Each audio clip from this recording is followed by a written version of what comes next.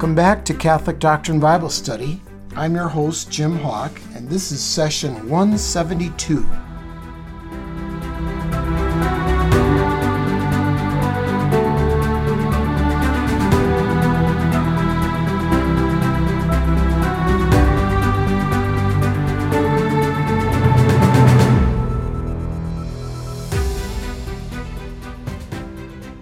So in this session, we're going to spend the entire time on Exodus chapter 32. So unless you're driving, turn to Exodus chapter 32.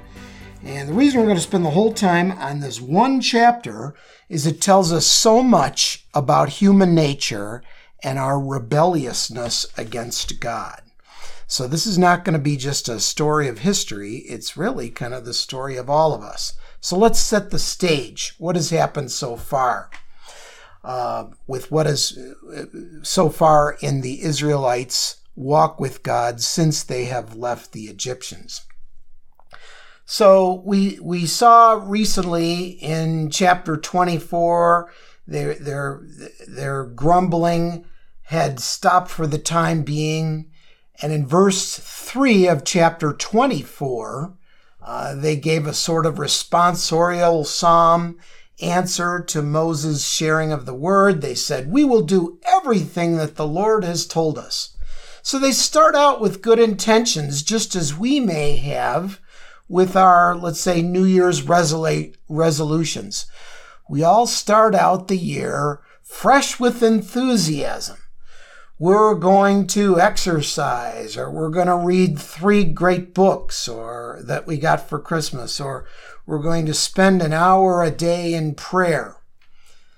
Then something happens or nothing happens, and by the beginning of February, the treadmill is gathering dust, the books remain on the shelf, the rosary is back in the drawer.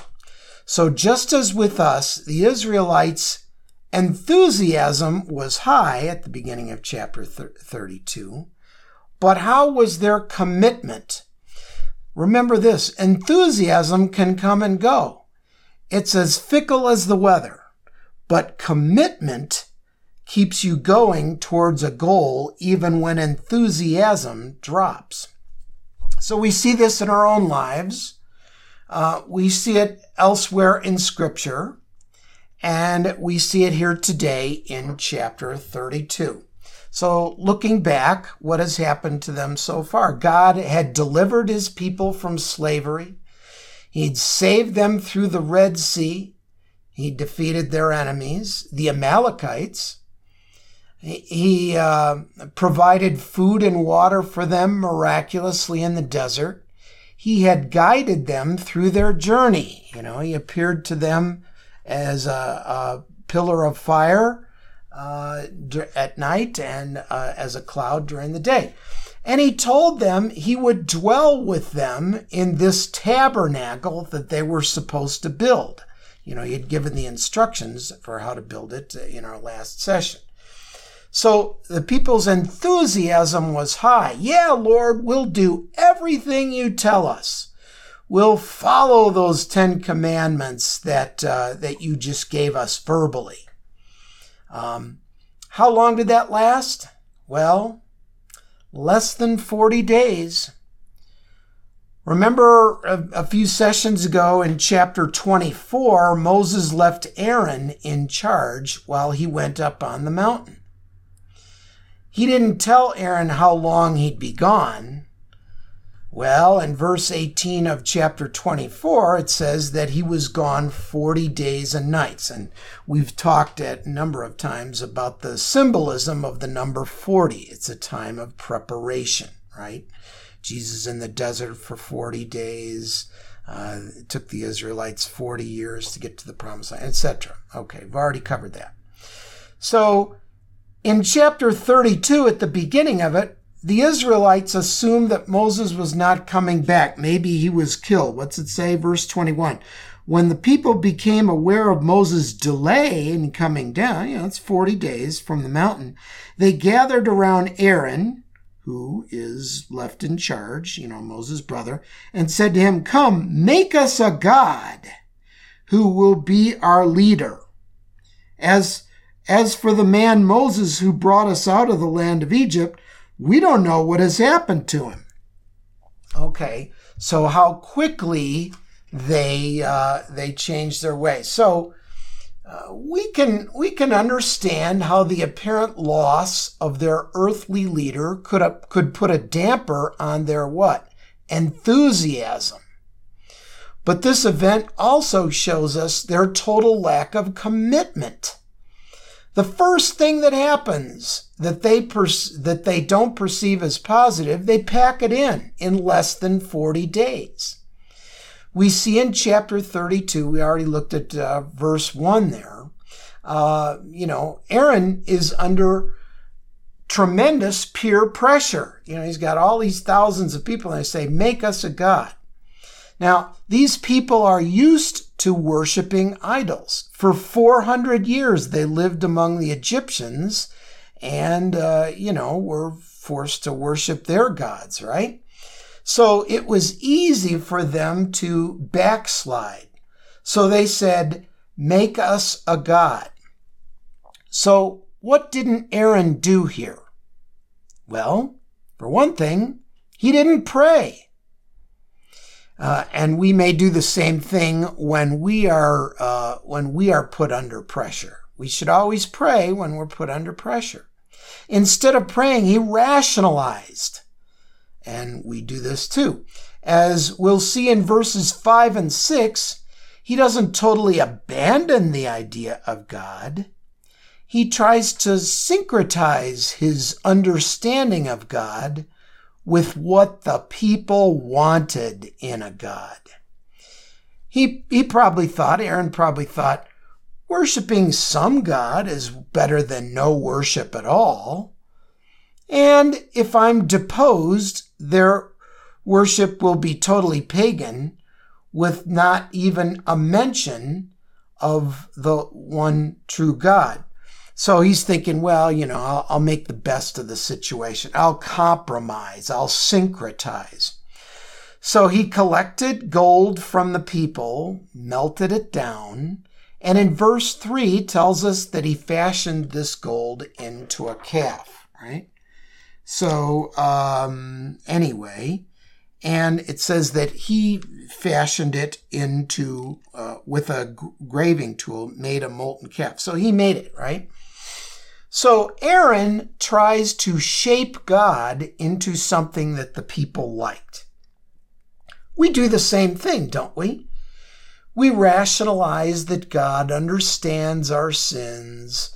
God isn't really bothered by them. That God kind of winks at our sins, or he ignores our sins. I've heard it put this way. God made man in his own image, and we've been trying to return the favor ever since. Okay? And we do that, right? Not surprisingly, the God that we try to fashion ends up being quite a bit like, well, we are. With the same prejudices, the same temperaments, and the same political viewpoints that we personally have, right? So these people aren't doing anything different than we do now, right? They're trying to fashion God into an image that they feel good about, as opposed to who God really is. So right out of the gate, now remember all this enthusiasm that they had before verse 32. I mean, they had their grumblings and all that, but they would get over them as God would provide for them. But right out of the gate here, in verse 32, they've trashed the first commandment to not worship graven images. By the way, this calf was reminiscent of the Egyptian bull god named Apis, A-P-I-S, a god known for strength and what else? Fertility. So verse 6 tells us that it was party time. The NAB says that they rose up to revel. The Revised Standard Version, again, I say again, a better translation, a more literal translation. The Revised Standard Version says they rose up to play, But a number of commentaries suggest that these are euphemisms for an orgy. So this calf is made out of gold, which symbolizes wealth or money. So the calf also symbolizes strength, the Apis god for strength or power, and fertility or sex is another thing that calf symbolizes. So let's think about this. So we got this calf, and he symbolizes money, power, and sex. Might want to write that in your margins. Money, power, and sex next to the bit about the golden calf being formed. Money, power, and sex got in the way of their relationship with God. Good thing we don't have those issues today, right? So obviously we do. I'm being sarcastic. Money, power, and sex get in the way of our relationship with God.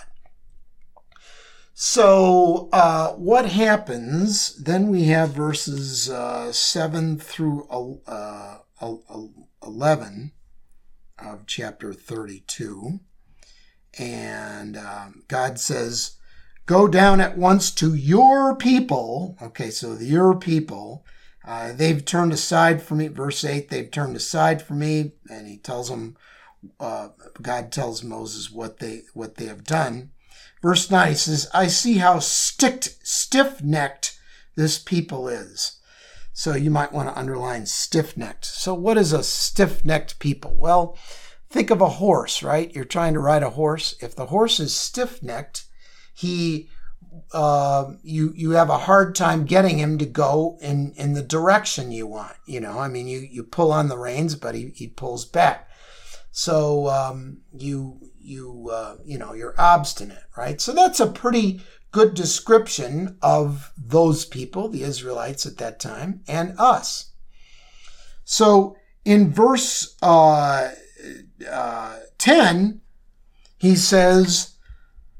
God says, let me alone then, that my wrath may blaze up against them to consume them. Then I will make you a great nation. So could God do that? Well, first of all, God is holy. He keeps his promises. He had promised Abraham back in Genesis 15 and 22, and Jacob in Genesis chapter 35, that he would make their descendants a great nation. Now, could he have wiped these people out and continued on with Moses? Well, Moses himself was from that same lineage. Moses was a Levite, so he was a descendant of Abraham, Isaac, and Jacob. So God could have done that and kept his promise to Abraham. So what a temptation for Moses. He could get rid of these, depending on whether we want to take all of this literally or not. He could have get rid of these 2 million grumblers, whiners, and quasi-pagans and have a, hey, it's just me and God worship experience, and Moses' family would get all the future blessings. But look at how far Moses has come. Back in Exodus 3, Moses didn't even want the job as leader. Now, in verse 11 and 12 of chapter 32, he's responding to God by interceding for the people. He says, why do you want to do this to your people? So it's interesting. God, when he first sees what the people are doing down at the bottom of the mountain, he calls to Moses. He says, what are your people are doing this? And Moses says, why do you want to do this to your people? So Moses is interceding. He's going a long way in his walk with God. Do you want to make the Egyptians say you're not so loving a God after all? And he says, remember your promise to Abraham. So Moses actually is quoting scripture to God in verse 13. Okay. So I guess Moses hadn't considered that God could have continued his promise through Moses alone and Moses' family. Verse 14 says the Lord relented. Now, he's not going to destroy the people. So, question. Does God change his mind? It sure looks like he did here. And later on in chapter 3, it appears God changes his mind. Okay, so let's unpack that. Well, we know God has to keep his promises because he's holy. And God is immutable. He doesn't change his mind. Okay, but God has to keep his promises. Now, he could have kept his promise to Abraham through all these people, or just Moses. But does God change his mind? No. He knows what's going to happen for all eternity. But we can't ignore this verse 14, which says he changed his mind. He relented. So let's unpack this. One way to look at it is God said he was going to wipe out the people in order to get a response out of Moses. God already knew what Moses' response would be, that Moses would intercede for the people. But maybe Moses didn't know what Moses' response would be. Moses is growing in his faith. So maybe God said this, hey, I'm going to wipe out the people to as part of Moses' maturation process, as part of Moses becoming more mature.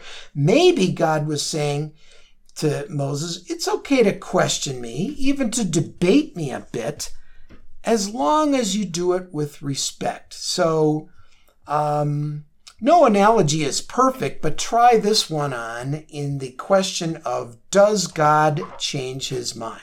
Let's say you're a novice chess player. You're playing the world's master champion. Now, you just begun playing, so you don't really know chess very well.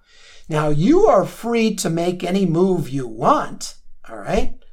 But the master that you're playing will respond accordingly. You're free, but the master's in control.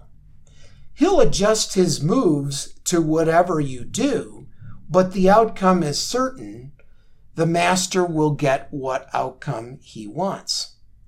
So maybe it's that God adjusts his answers based on our responses, but he doesn't change his mind because he knows what you're going to do, Okay, so back to the text.